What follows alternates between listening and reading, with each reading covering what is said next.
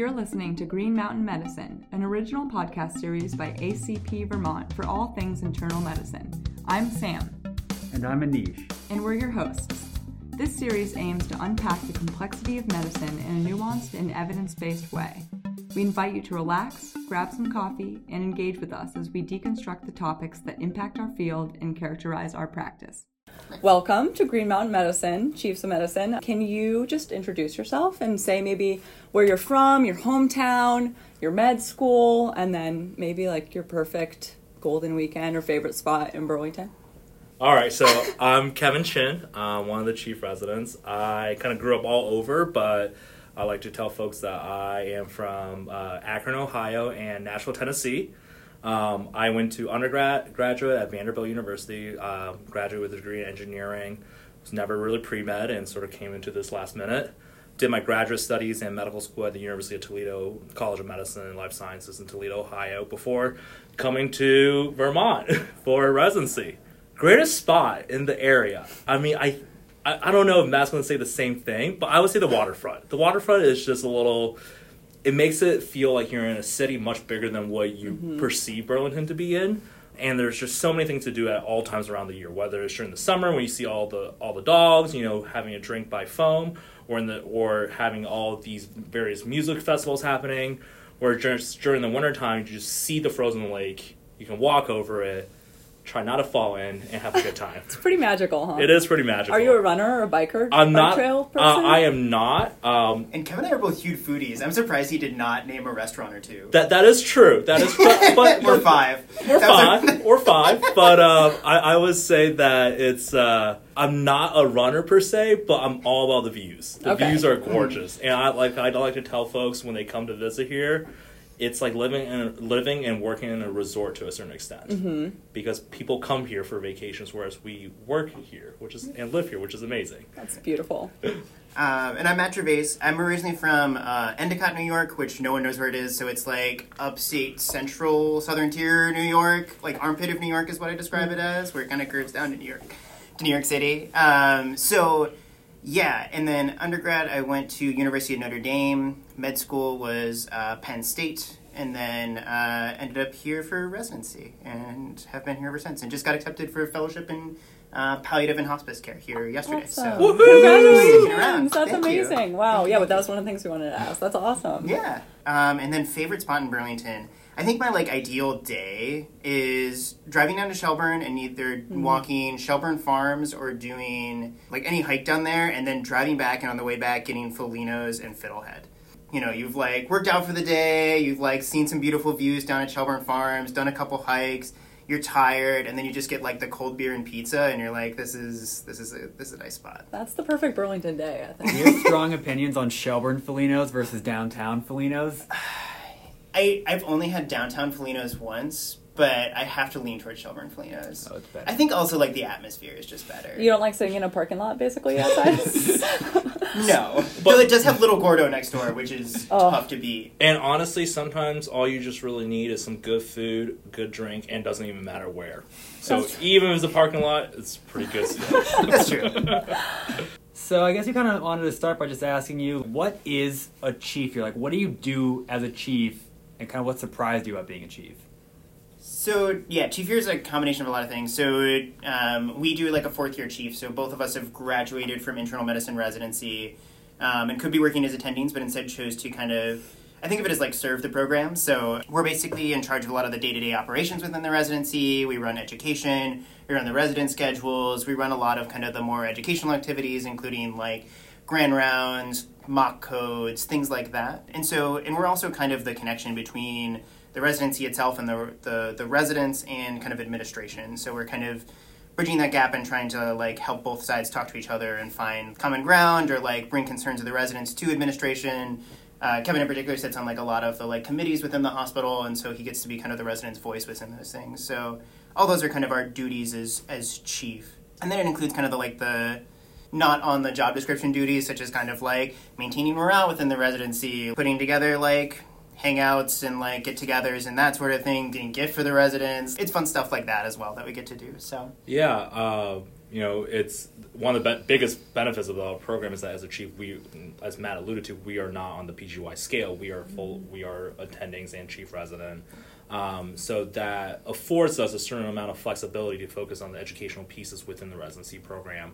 One thing I like to always say about the chief residency is that the folks that become chief residents, we essentially come in with this type of long-standing knowledge from the experience that we had during intern year, the experience that we heard about from prior third years when we were interns, and so essentially we carry that forward.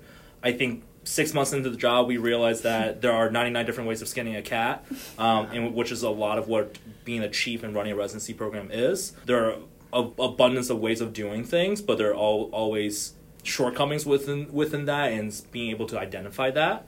It's great that we have Dr. Mark Passon as our program director, who has been around for a while. It has a lot of great understanding of. If I had $1 for every time that Mark was like, "Oh yeah, we did that like 8 to 10 years ago," and like eventually the residents didn't like it, so we went back to the system we have now, and we're like, "Oh, that helps." Okay, yeah. So there's a lot of repetition and things coming in waves and cycles, and having someone that has been through that in Dr. Passon really helps us a lot. I think on daily basis, our job changes from day to day.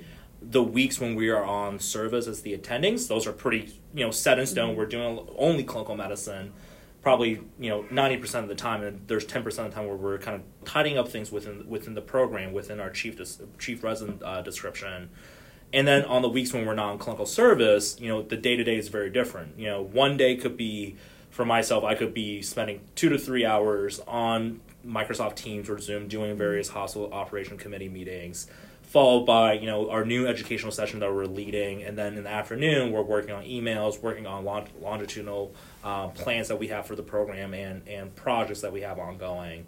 And then the following day could be, Ben and I, Ben Depot, who's one of our other chief residents, and I, we do see patients in the clinic.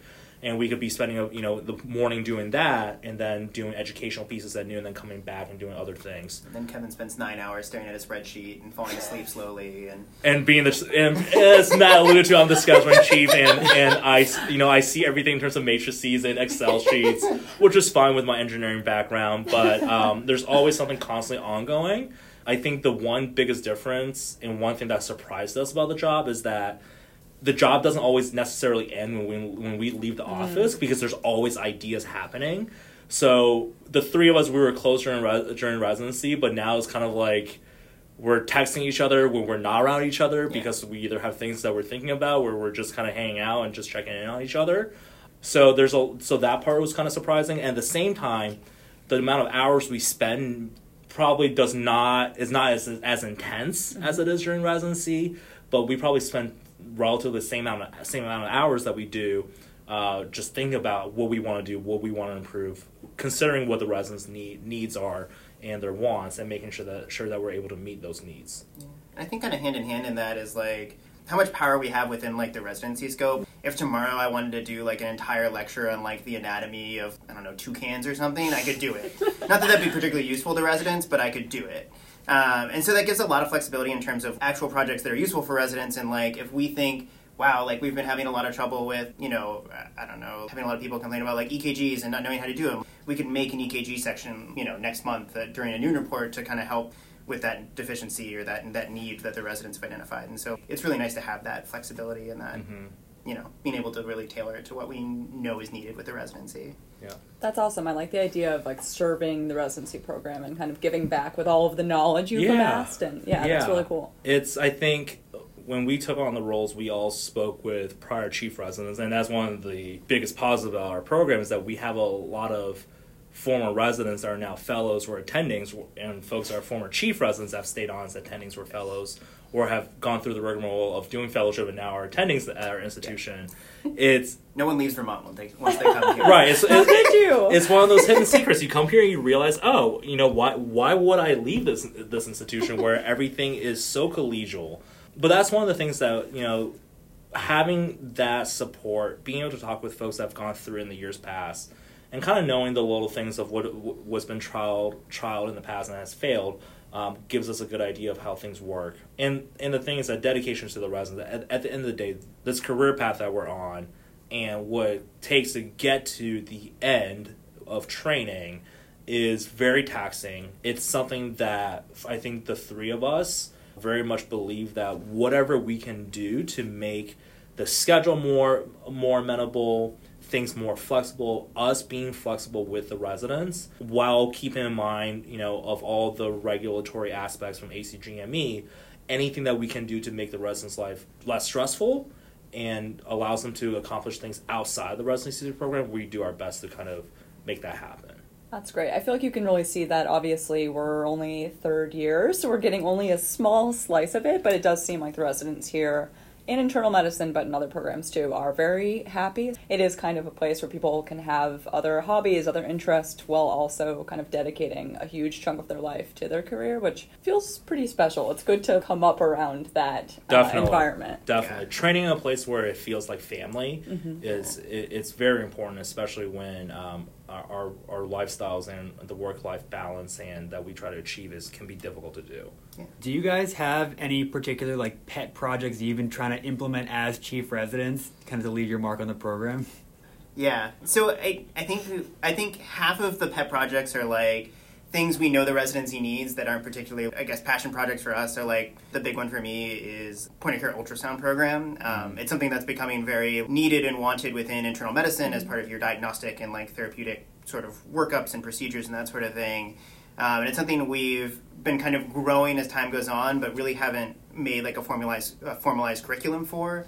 And so I'm working with one of our new assistant program directors. And former chief resident, Tara Scribner, to kind of come up with a point-of-care ultrasound curriculum that's really going to make it a longitudinal thing from kind of, when you join an intern year and kind of have your orientation and understand procedures and basic ultrasound, so that by the time you graduate at the end of 3 years, you feel like you can use it as a diagnostic and therapeutic tool. So and also be credentialed, essentially, so that for the folks that are looking to not pursue fellowship after residency, on their application they can say that they're credentialed in point-of-care ultrasound. Yeah. And that's a big aspect of this, because we don't want folks to go through the motions of doing something but not be able to receive the benefits of it from a professional standpoint. Yeah. And then we have a couple other curriculums that are kind of up and coming. Some were started by kind of chief residents prior to us, including the diversity, equity, and inclusivity kind of program that's being headed by Dr. Katie Menson, who's one of our another assistant program director. Was started just last year and is also slow and growing and finding its place and getting a lot of resident feedback as to there's so many ways to kind of talk about that space and learn about that space, but how do we make it both a learning experience for the residents and actionable and helpful to our community? And so that's another project. From my end, as someone that has an engineering background, things in terms of processes, is more so streamlining the job as much as possible. Something that I've been passionate about, that I've done a lot in the past, is policy work. And we are fortunate to be in a state where we are the only internal medicine training program in the state. We have a very robust chapter for ACP as well. There is a big avenue there of untapped potential where we can actually make a lot of impact at the state level and the local level in terms of how health policy is developed here, and that's an ongoing work that we're doing within the program. I think we as chiefs and our program believe that we don't want to add an undue burden onto residents and their daily work. So it's about finding where we can integrate that piece into our existing curriculum. Something else I'm also focusing on is that obviously a lot of the things that we need to do within residency is focusing on wellness. Running a residency program does not come with no cost. And something that I'm actively working with various organizations and within our foundation to create some sort of a alumni donation program where we can have alumni give back to the program as well. That's great. The idea is to essentially use those funds for various educational purposes. We currently send on a yearly basis 1 to 2 residents to Maine for one of the for a physiology course that's run out of Beth Israel, and it's very well received, and it'd be great if we can offer more of those opportunities to our residents. That's great. So we just heard from Matt that you just matched into fellowship, which is Correct. amazing. Congrats. Yep. And I'm curious how your career goals, both of you, have changed and morphed into something new, maybe throughout residency and then up to here.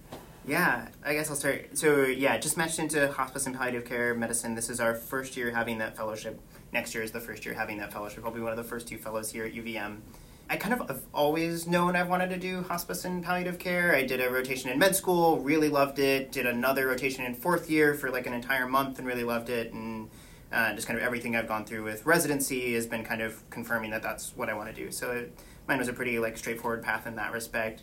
And I think Chief here kind of served in that goal as another big thing I always wanted to do is education for med students, for residents, and wanted that to be a part of my career.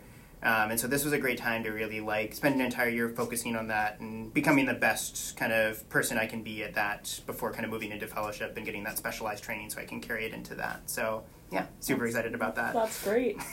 Yeah, like I mentioned, my background's in engineering. I've done finance in the past. I came into medicine more so because I was unsure in terms of what I wanted to be as an adult from a career standpoint. Kevin's still not sure what he wants to be I'm as an still, adult. yeah, like that's, I'm still not quite sure what I want to be as an adult. With my prior experience in engineering and the experience I've gained from public policy and health policy, I do see myself in some way utilizing those skills. I guess the tough part is that I absolutely love clinical care. I absolutely love patient care, taking care of folks in the hospital, both inside the hospital and in the clinic setting as well, which I think is starting to become a less and less common thing, where an internal medicine trained physician is doing both outpatient and inpatient work. But at the same time, I love processes. I love the bigger picture. I know that I can affect clinical care and patient care at a higher level by focusing on more operations. So for me, one of the biggest goals with this year was, as Matt alluded to, I sit on various hospital operations committees currently, and I view this year as a way where not only am I able to do patient care and continue to improve my skills in education, but also to see what it would be like to be a hospital administrator to a certain extent. Being able to sit on these conversations that are made at the highest of high levels, and being able to give some sort of input and insight from, more or less the boots on the ground, the folks that are directly providing the patient care. I think at this point in time, I'm still kind of up in the air, which is one of the, I think, niceties of doing internal medicine is that it affords us the ability to pursue outside interests while still having a very, very close relation to patient care. So I guess it's TBD what things are going to be like for me, even in the next 3 to 5 years. But it's a journey that I'm really excited about, though. Yeah. That's great, and that's what's great about medicine and internal medicine specifically, as you said. Like we have a more linear path and then a more non-linear path, and it's great to hear both things. Kind of like anything's possible, and it is what you make of it. So. Kevin could still end up being a rheumatologist. Who knows? Who knows? Yeah, Probably not. But who knows? I could always join Ben Depot in the primary care world, down the road. But and honestly, that was one of the biggest draws to medicine was that I knew that service was always a big thing for me growing up. Not something that was always necessarily emphasized, but it was always something that I gravitated towards. So I think no matter where things take me over my career, that's still going to be kind of a crux of my focus. That's great. So you mentioned that sometimes you're doing these kind of administrative roles, and then sometimes you guys are attendings. Where in the hospital are you normally working? I know, Kevin, we're interested in like onc-hospitalist stuff a little bit. Yeah. Do you still work on that? Yeah, so across the three of us, we mainly are on the teaching services on the inpatient side. Ben Depot was a primary care track specific resident, so his future is going to be working in outpatient medicine. So he's been doing a lot more clinic work, working as a preceptor, seeing patients on his own, working with the residents during panel management. For all three of us, we are attendings on the general medicine services, which includes the medical oncology service, where we obviously are working with residents. I myself am interested in both, so I still see a handful of patients in the clinic, of folks I met throughout residency, and then the other times I'm either working on the oncology service or the general medicine service, doing that. I think both of us prefer medical oncology to some extent over like just internal medicine plain. So we both end up on that service a lot. Yeah, I think, and for a little different reasons. Matt as a future hospice palliative care physician, the folks that we see on that service are typically coming in for either side effects related to the chemo or just general new diagnosis, cancer. Progression of the cancer. So for Matt, that's a great field. For me, I have before med school and everything else, I had a big focus on cancer research on the basic science side. And, I've always considered finding ways to integrating that, whether that's even, down the road pursuing an oncology fellowship or even a pulmonology critical care fellowship where I focus on lung cancer. That's all kind of within that wheelhouse. And I think we enjoy being on the onc-hospice because a lot of the things are so cutting edge from a clinical care standpoint. Seeing, the unfortunate side effects occasionally related to immunotherapy, counseling these folks on the progression of disease in conjunction with a primary oncologist. There's a lot of moving parts that I think we both enjoy. It's a lot of problem solving, which is really great. Yeah, it's great.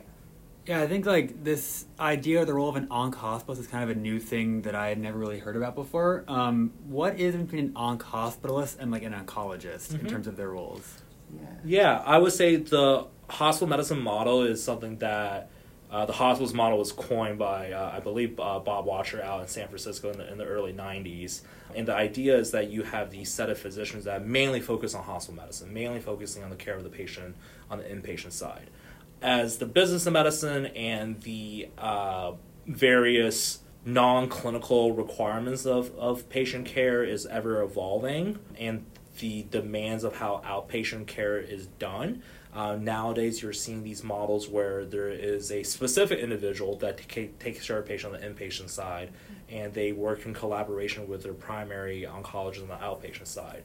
So, and I think it stems from so much, as Kevin alluded to, so much of oncology is new. There's been so many new therapies over the course of the past couple of years. So many changes into the regular chemotherapy regimens, pathway of doing things with oncology that those physicians really have to subspecialize. And so, while they have all gone through an internal medicine residency that may have been 10, 20 years ago, and they've spent all their time kind of specializing and learning their field of oncology, and so a person coming in for pneumonia who has lung cancer is really a pneumonia with kind of some specialized considerations. And so, an oncology hospitalist is really the best equipped to deal with, the care of a person with pneumonia in consultation with their oncologist who knows chemotherapy regimens and how this affects their care. And so it's just kind of a knowledge-based and a more collaborative sort of hospitalist field. And so, as you guys mentioned before, you're kind of doing this chief year in a way to kind of give back to the program. In your opinion, what kind of sets UVM-IM apart from other medicine programs across the country? I feel like we're going to put on the recruiting hat from last year now, right? Oh my gosh, so many things. I think the biggest thing, and I think we probably said this ad nauseum, and it always sounds like a catchline, but I think the biggest thing is the people. I love all of our residents. They're all friendly people. They all get together outside of the hospital. On the ward, they're supporting each other, delivering great clinical care together and as a whole group and asking each other for help. And it's just a great place to be a part of and feeling to be a part of. And so in the hospital, you're kind of supported and you're working with your good friends. And then outside of the hospital, you just have the city of Burlington and the state of Vermont, which are both incredible places to live, eat, be entertained, and have fun outdoors. And so I don't know what could be wrong with any of that. I think my answer is definitely a little different now compared to intern year, having gone through 3 years being here. I think one of the things that set us apart, like Matt already said, it is the people, and I think that becomes more and more important as you go through training. Is that we work hours, and you want to be able to work in an environment where you feel well supported. You feel like the job doesn't feel like a job. One of my mentors have always said, once your work feels like a job, that it's not right for you because you don't want it to feel like a burden on yourself. You want to enjoy the time. I would say when I was, 4 years ago when I was looking at programs, I knew exactly what general ideas what I was looking for. I wanted a university academic program. I knew that mainly because I knew that I had a consideration of doing fellowship. I knew that I needed to go somewhere where that program in that institution offered fellowships I was interested in case that, I want to stay in the region to subspecialize. I also knew that I needed somewhere where I get really, really good training, really, really good mentorship, And this institution has that. We are a university academic program. Our Department of Medicine is very robust in terms of research funding. So right off the bat, I knew that checked off a lot of boxes. And then coming here for my interview and meeting with everyone, having lived in Canada before and everything else, I was just like, everyone's just very, very nice. Which is a really, really big thing, was that no one really came off, like they were faking how they were feeling. Everyone was genuinely nice. Everyone genuinely wanted to know where you were from, what you were doing. And then over the intervening 3 years, working with the various faculties and fellows, it's like one of the faculty you haven't worked with, we're constantly on from intern year, when they see you as a third year ward, now as a chief when we're attending, so we're like, oh my goodness, you're the listed attending now, and you start talking with them and finding out how they're doing, how their family are doing, their little one that's no longer little after 3 years. You hear about that. It makes the job so much more human.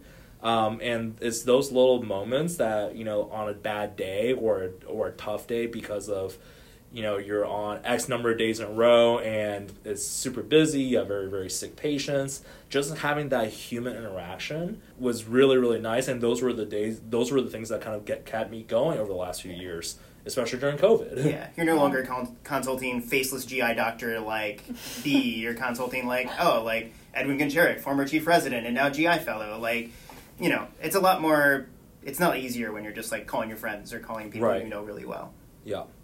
And I think one of the things that I know Dr. Parsons always tells us to applicants is that we at UVM, we're very bad about bragging about ourselves.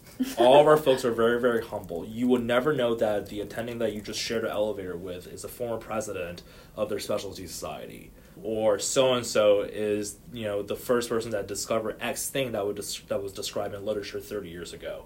Because these are normal people you see in the hallways on a daily basis, and you never think of that. You talk about skiing or pizza or something with them, and then you're right. like, oh. Exactly. So there's that collegiality where, for me, having grown up around academia most of my life, I haven't really come across this all that much. So I would say that's the hidden gem of our institution and of our program, is the part that is intangible, that you can't fully describe all that well unless you're in it to a certain extent.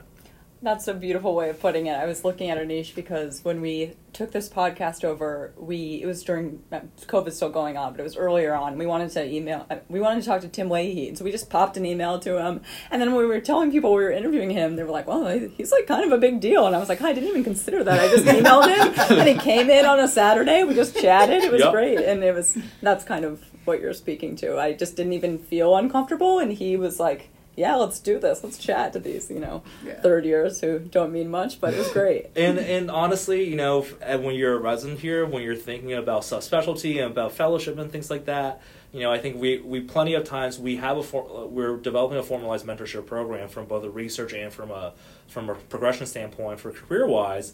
But, for the longest time, we've always operated on a open door, open email policy where it was a common thing to just cold email the attending you consulted on a week ago because you're interested in possibly working with them on a QI project or a case report or a clinical research. It was just a normal thing to do because everyone's so friendly, and a lot of attendings will say, just let me know if you're interested in doing something, just shoot me an email. That's not always the case at most places that are university academic with the long-standing, connotation that there's this silver ivory tower that folks sit high up on. You don't get that feeling here, which is great. Yeah, that definitely trickles down to us too. So thanks for helping create that for sure.